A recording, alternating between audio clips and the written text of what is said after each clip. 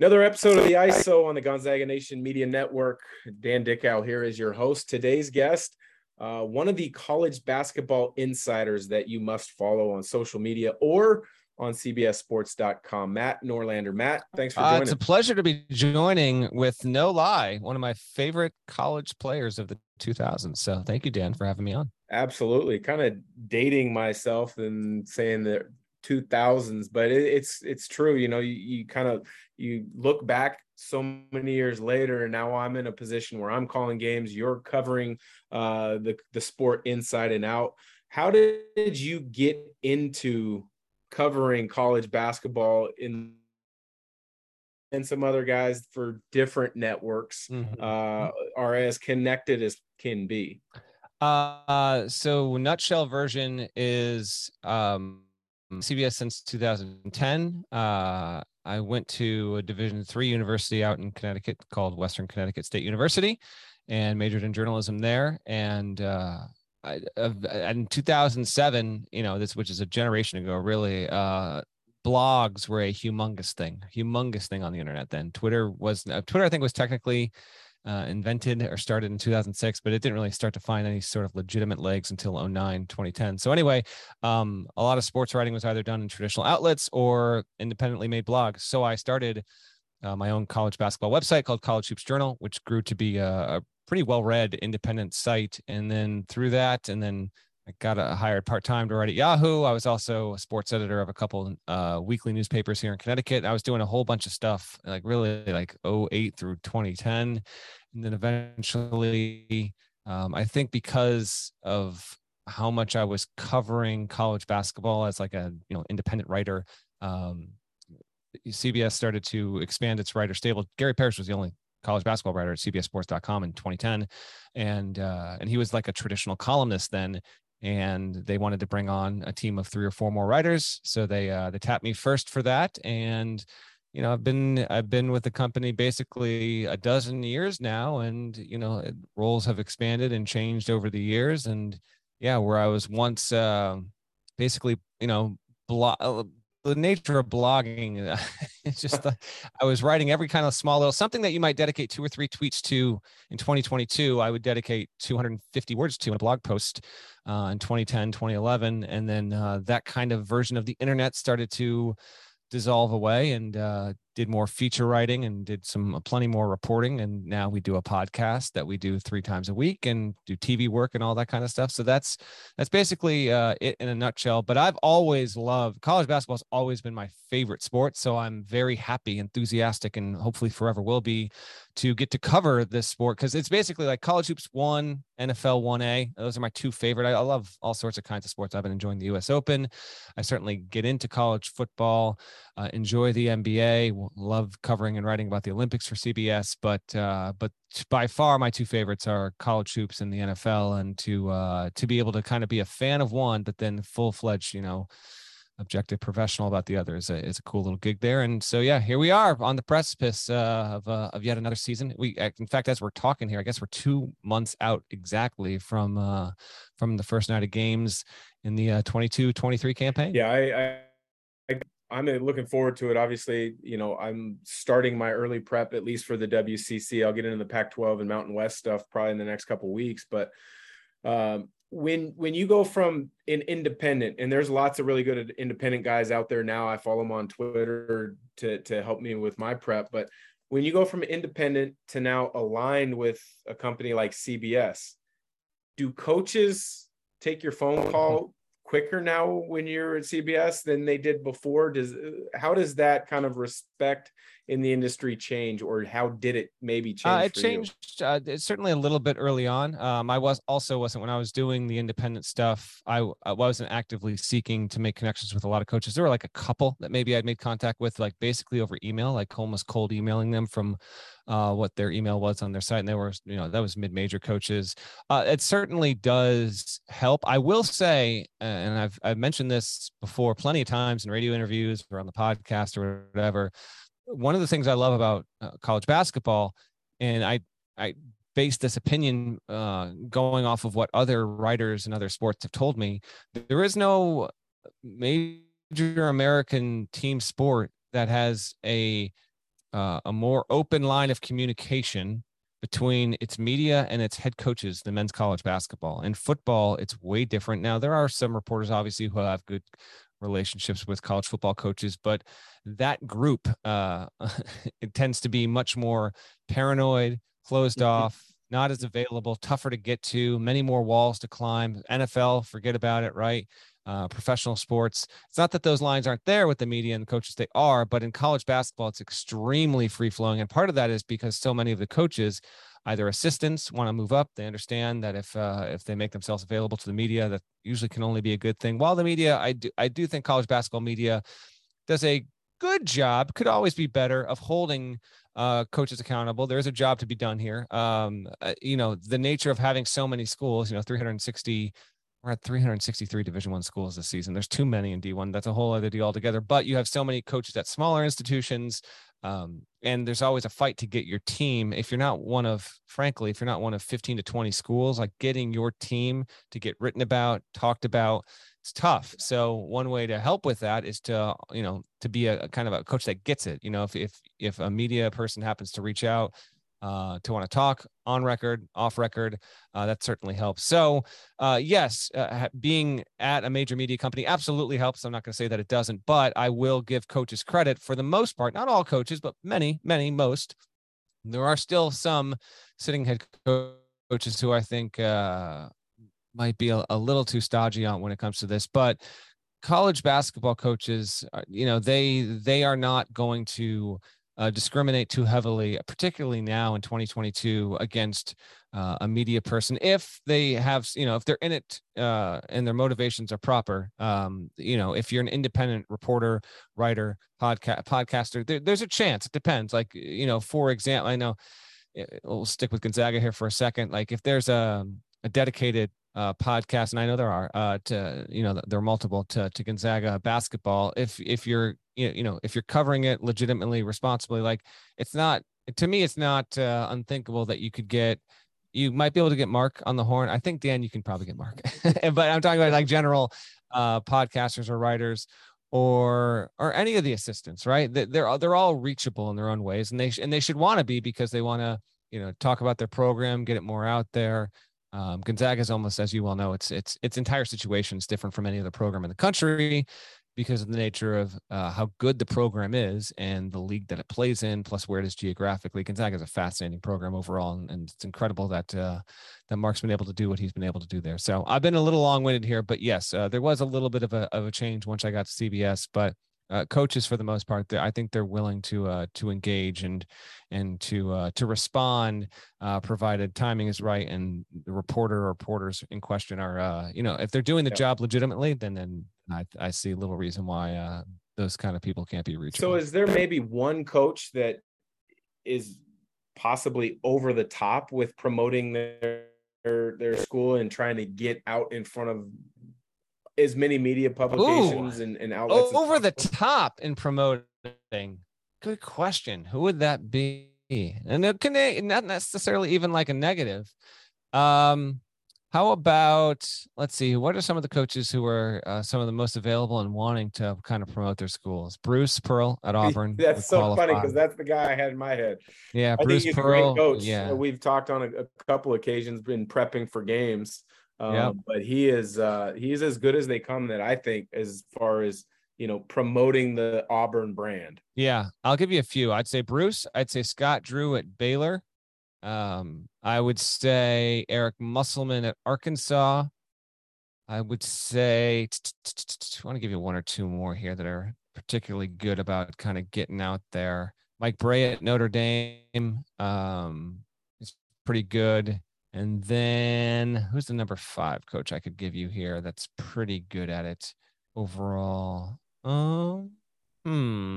There's a lot of good ones. I'm trying to find like a particular. I could give you Todd Golden at Florida, but he just got there. I did a whole deep dive. That was a fascinating article. I've gotten to know Todd over the last few years when he was at USF, and I think he's going to do a great job at Florida.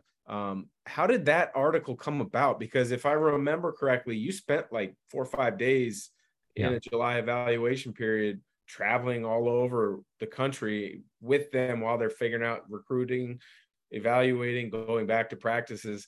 How do you get that kind of access, and how'd that work? Well, okay, so there are a couple of things that go into that. One, when we got to about mid-May, I'm starting to look ahead on the calendar, the summer stuff. What are we going to do every year when COVID isn't impacting it? I go on the road once or twice to these recruiting events where all the coaches are. Again, speaks to the sport and the coaches. Like that thing doesn't exist in the same way in any other major American sport. Yeah, I guess if you go to the Super Bowl and you're in media, you're going to see some head coaches there. There are other things, but we're talking about literally head coaches. Like you bump into them at the Starbucks, you're walking with them into the venue, you're sitting next to them literally for 2 to 4 hours, watching a couple of games, talking shop.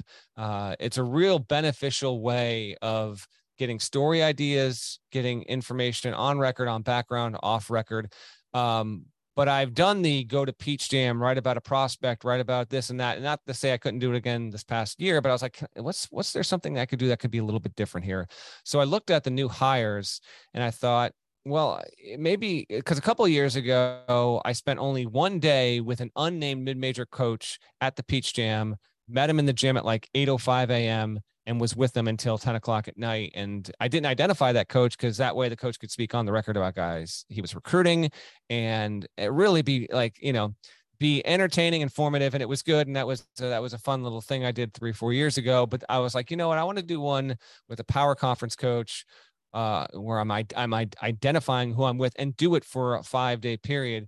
So I looked at all the coaches that were hired and I thought, well, Golden's probably the best one because there's intrigue around him because of how young he is. He's getting the job at Florida, potential to be a top 10 program. Obviously, at one point it was. That's a top 25 job in the country objectively.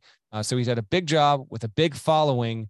Mike White left to go to Georgia, and I wanted to be able to have the ability to not just be in one place. So I figured Golden would be likely, since he was at Florida, to at least hop around the country so I could kind of take you onto the private team plane, show you what it's like to travel, like literally wake up one day and not know where you will be at 5 o'clock that afternoon. That's kind of the nature of power conference coaching and recruiting in July. And so I went to Golden with the idea.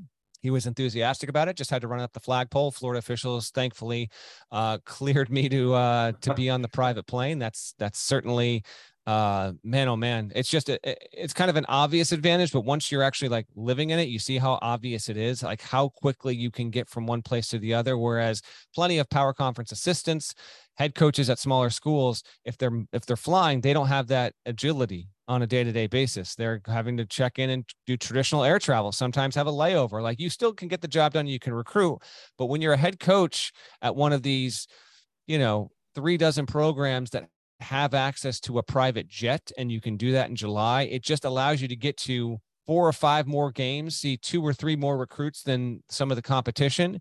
And that can be a big time factor there. So I wanted to do something different, something I hadn't done before. And that wound up working out pretty well. We went from Chicago to Atlanta to Augusta. He actually went back to Gainesville to do a practice, an NCAA sanctioned practice, and work out in the middle of this, which was an unexpected twist, but that was a cool thing to experience as well. And it kind of encapsulated everything about how Golden is approaching recruiting at Florida. And obviously your audience is going to be familiar with him because of his background at San Francisco. And there's no telling how good he will or won't be. Like, I do think he'll probably work there. I think he's going to have a good run at Florida, but there are some skeptics, yes, in coaching circles that say, he's been good, but really look at the record that he had in league play. He's still pretty young, taking over a Florida job. There's a lot of pressure there. The SEC, the coaching there is pretty big. So I had a couple of coaches tell me, like, I will not be surprised if we look up at 4 years and Todd Golden is not at Florida anymore. But there are others that believe that he is going to be there for the long haul and it will really work. And, I wanted to get an inside look. Here he is, first summer season recruiting at UF. And that's what that piece was all about.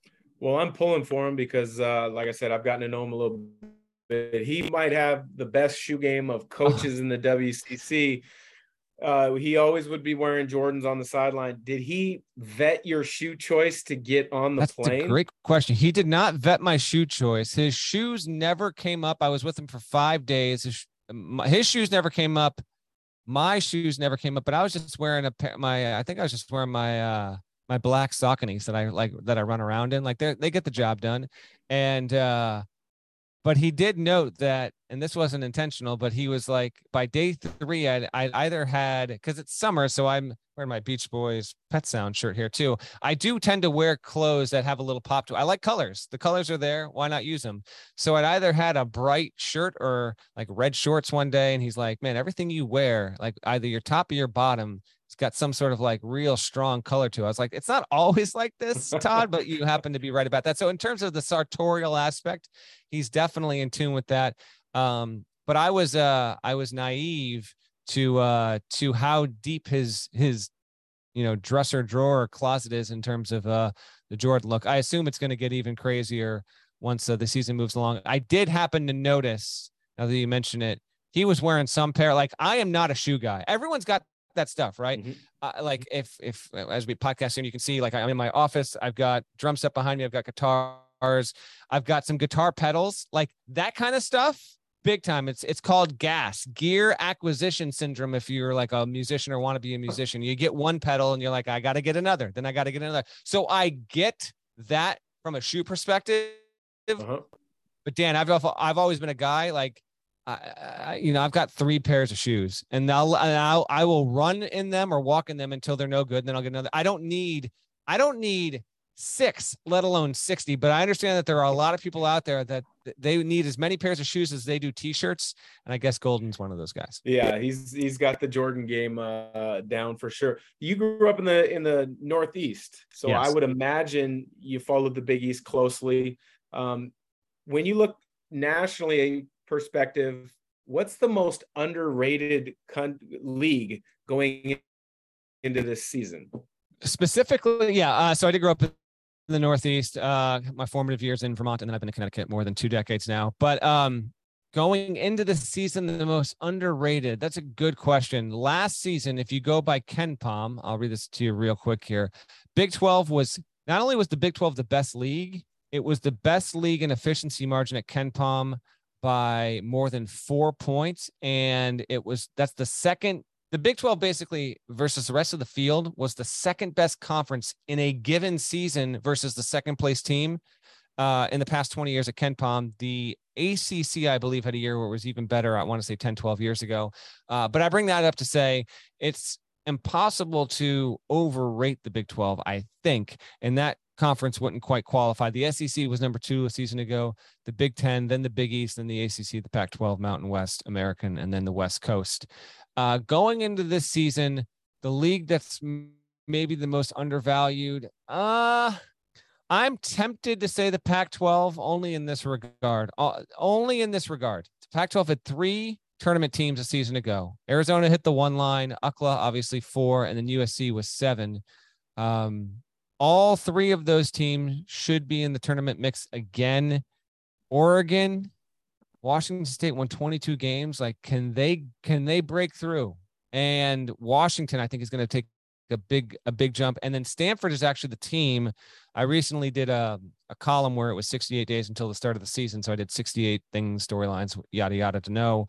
And in that, I said the only team that I thought in the entire country from a power conference with a tournament drought of at least 7 years or longer that I think would end that drought, I'm just going to take Stanford on a whim. So I think the Pac-12 kind of sneakily might be a league where we look up and it's got 5 or 6 bids in the tournament. So that might be the one where, because the Pac-12's had a rough offseason. Yes, they have. Just all across the board. It actually was handed a life raft with the college football playoff, and we're going to have 6 auto bids. So any idea of the Pac-12 and the Big 12 merging, or the Big 12 eating the Pac-12, that's now done. Why would you do that if you're the Big 12 or the Pac-12? Like, you're going to have an auto bid into the big football playoff there. So I think the Pac-12 was spared, and it's been a rough season, but I actually think it's got a chance.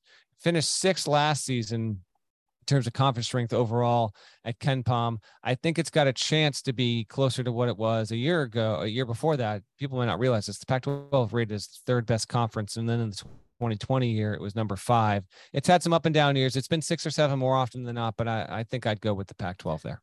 Awesome. I love that, because I call a lot of games on the Pac-12 network. I agree with you with Washington State. I think I called 10 of their games a season ago. They've shown steady improvement under Kyle Smith. So hopefully Coug fans can hold you to that, or say that, hey, Matt was correct and this was their year to break through. you recently released some great articles in regards to kind of polling coaches of who would be the best player coming into college basketball season. And you did it anonymously where, you know, coaches gave you their true thoughts on things. Are those your most fun type of articles to put together? Because when you tell a coach something's going to be anonymous and they trust you, they give you their true spin that you can share. Or do you just like, you know, finding a weekly column and then writing an article on what's catching your eye at the moment? I love it all, to be honest, but those Candid Coach. So that's yeah, we're in the midst of our Candid Coaches series every August and now into September here. We run 8 to 10 questions about a variety of topics. In fact, as we record this, so tomorrow's episode will be, or poll question will be, should college go to 24 seconds or stick at the 30-second shot clock? So, you know, be on the lookout for that. And I had to, because I've said for years they need to go to 24. The vote was the responses on that one were great, and that's actually one where that didn't need to be anonymous. Like, no coach is going to be afraid to put their name to that 24 or 30. But best player, which Drew Timme won for a second consecutive season, although his margin wasn't as big last season. He was like 44% heading into the season.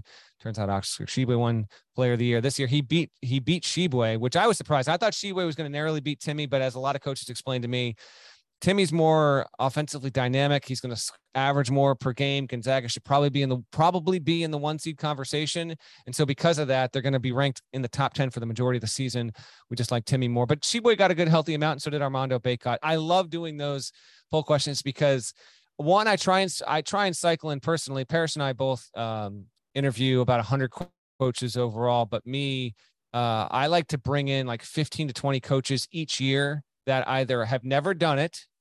So we do head coaches and assistants. So they've either never done it, or I track, and we've done this for a decade now. So I literally track every year what coaches I interview. So I'm not asking the same coach 2 years in a row or the same coach 2 out of 3 years. Yeah. So it's either 15 to 20 of these guys haven't done it, period. Or they haven't done it in like 6 or 7 years. And what's funny is a couple of coaches will see the series go up and they'll be like, dude, where was my phone call? It's like, I'll cycle you back in 2024. Wait, that's gotta make you feel good that they remember an article that you're putting together and they like being included in it, right? Yeah, for sure. And because sometimes there are topics that are like, man, I want in. Like, I want to tell you that we should go to a 24-second clock, or we should stay at 30 seconds and all that. So in the off season, when college basketball's news cycle can hit a couple of periods for 2-3 weeks where it is the dregs, and that's fine. Like, there's actually something to be said about having a long off season. It gets the anticipation for an actual season, like, ramped up to really good volumes and hype levels, if you will. These kind of things help. But, you know, once we get to the season, we actually have games, we have results, we have things to talk about. There's a coach or a player that has a compelling feature story that I want to write about, or to write about a column. Like, I do like it all, but yes, this particular exercise gives me an opportunity to basically reconnect with 60 to 70 coaches in the middle of the off season, when, frankly, and you know this, Dan, who these guys are on August 4th is not who they are on February 4th. Different human beings. I say that in almost a loving way. And they would admit it. Yeah. Like, and they're not that they can't be talked to. We talked to them in the middle of February too, but the stress levels are so reduced. Everyone loves their team. They like all their transfers. They're going to have a 10-man rotation, all this kind of stuff. So it's always good to catch up with them in the midst of their summers there. And then, they have more of a clear mind to answer a lot of those kind of poll questions. So obviously you work closely with Gary Parrish. Is there one journalist maybe that, when you were coming up, you admired, you looked to their work and said, hey, I'd love to get a chance to work with that person? Or, it's really insightful when you read their work and it kind of spurs creativity on your end? That's a good question. So coming up, I will say within college basketball, I would say I probably read Mike DeCourcy as much as anyone when I was like making that transition. I read everyone though, to be honest. But when I was in college, like, that's when Andy Katz was doing a ton at ESPN.com. So I would read Andy all the time. Greg Doyle, way back in the day, like ESPN's coverage used to be, it would have like 4 writers in different parts of the country. So Doyle would always cover, he was in North Carolina at the time, so he'd cover a lot of ACC and like Southeast part of the country there. So those were guys that I read a ton of. Dan Wetzel has been one of, if not my favorite sports writers for like basically like a dozen years there. But when I was younger and I would read Sports Illustrated and, Rick Riley was a big time. Gary Smith was huge. Grant Wall back in the day, I read everything, and Grant Wall eventually he kind of transitioned to soccer as soon as I got into college basketball. I want to say Grant Wall's like last season covering college basketball was when Butler lost in the title game in 2010. I think he wrote the cover story for that game, and then he transitioned into soccer writing. But there are so many, and college basketball media for the most part is pretty it's pretty great. Competitive, yes, but very cordial. You do have your gadflies, like your Jeff Goodmans. I say that lovingly. But can't help himself. What do we want? And he was good. Jeff Goodman was a big reason why, in helping me get to where I am. He took me under his wing when he was at Fox Sports. I also did freelancing for him. He'd be like, all right, Norlander, I need you to do this. And I'll cut you $100 check. And sure enough, 2 months later, I'd get that $100. 2 months later. I like it. Hey, Exactly. last question before I let you go. I know you got probably articles that you got to get ready for a deadline. Give me your Final Four and who's going to win the national title this year. You want my Final Four in the first week of September? Everybody does, because here's the thing: is I can hold you accountable for this come February, March if we come across each other in CBS line of work. Yeah, and vice versa. If I were to go, put out my Final Four and I'm completely off, somebody's going to make a comment to me. Oh boy. I will almost definitely change this for official purposes when we have to publish it to cbssports.com in like 7 weeks. All right. Final Four. I will go. I'm not going to pick Gonzaga. I'm going to reverse jinx them. Let's see. I will go Houston. I'm feeling a weird Final Four this season. A lot of quality teams, but I'm feeling like a 1 seed, a 2 seed, a 3 seed, a 4 seed kind of get there. I'll go Houston. I will go. I'll go UCLA. I will go Arkansas. And give me Virginia. Virginia is like a 3 or 4 seed breaking through. So Houston, Virginia, UCLA, Arkansas. I got to give you a national champion. I'm not going to keep this. I'm just telling you. I'm sharing on the podcast right now. This is not going to be my pick. I'm just telling you. When I do this again, it's not going to be my. I have not thought about this. So it's your early September pick, but it's not 100% on record. I will go with Houston. Your rough draft. Houston is projected as the best of the 4 teams that I gave you. We did a candid coaches on that. Who's going to be the best team this season? Houston came in second ahead of the Zags. Carolina won that poll. Houston's going to, I think, have its best offense yet under Kelvin Sampson, and they should, again, be a top 10 defense. I do like the Cougs' chances. They obviously got close last season. Give me Houston, which would be incredible. We talk about how good Mark's done up in Spokane. Obviously, he has. But what Kelvin Sampson has done to a program that was, DOA when he took that job, and now they're like reliably in the Final Four conversation, have made it to a Final Four. It's insane. So for now, there's a chance I'll stick with that pick, but I don't know if I will. But for this podcast, I'll give you Houston. Awesome. Well, hey, I appreciate the time. I look forward to following the rest of the Candid Coaches articles that will be coming out. So thanks again, and maybe we'll see each other back in New York City at some point this season. Thank you, Dan. Appreciate it.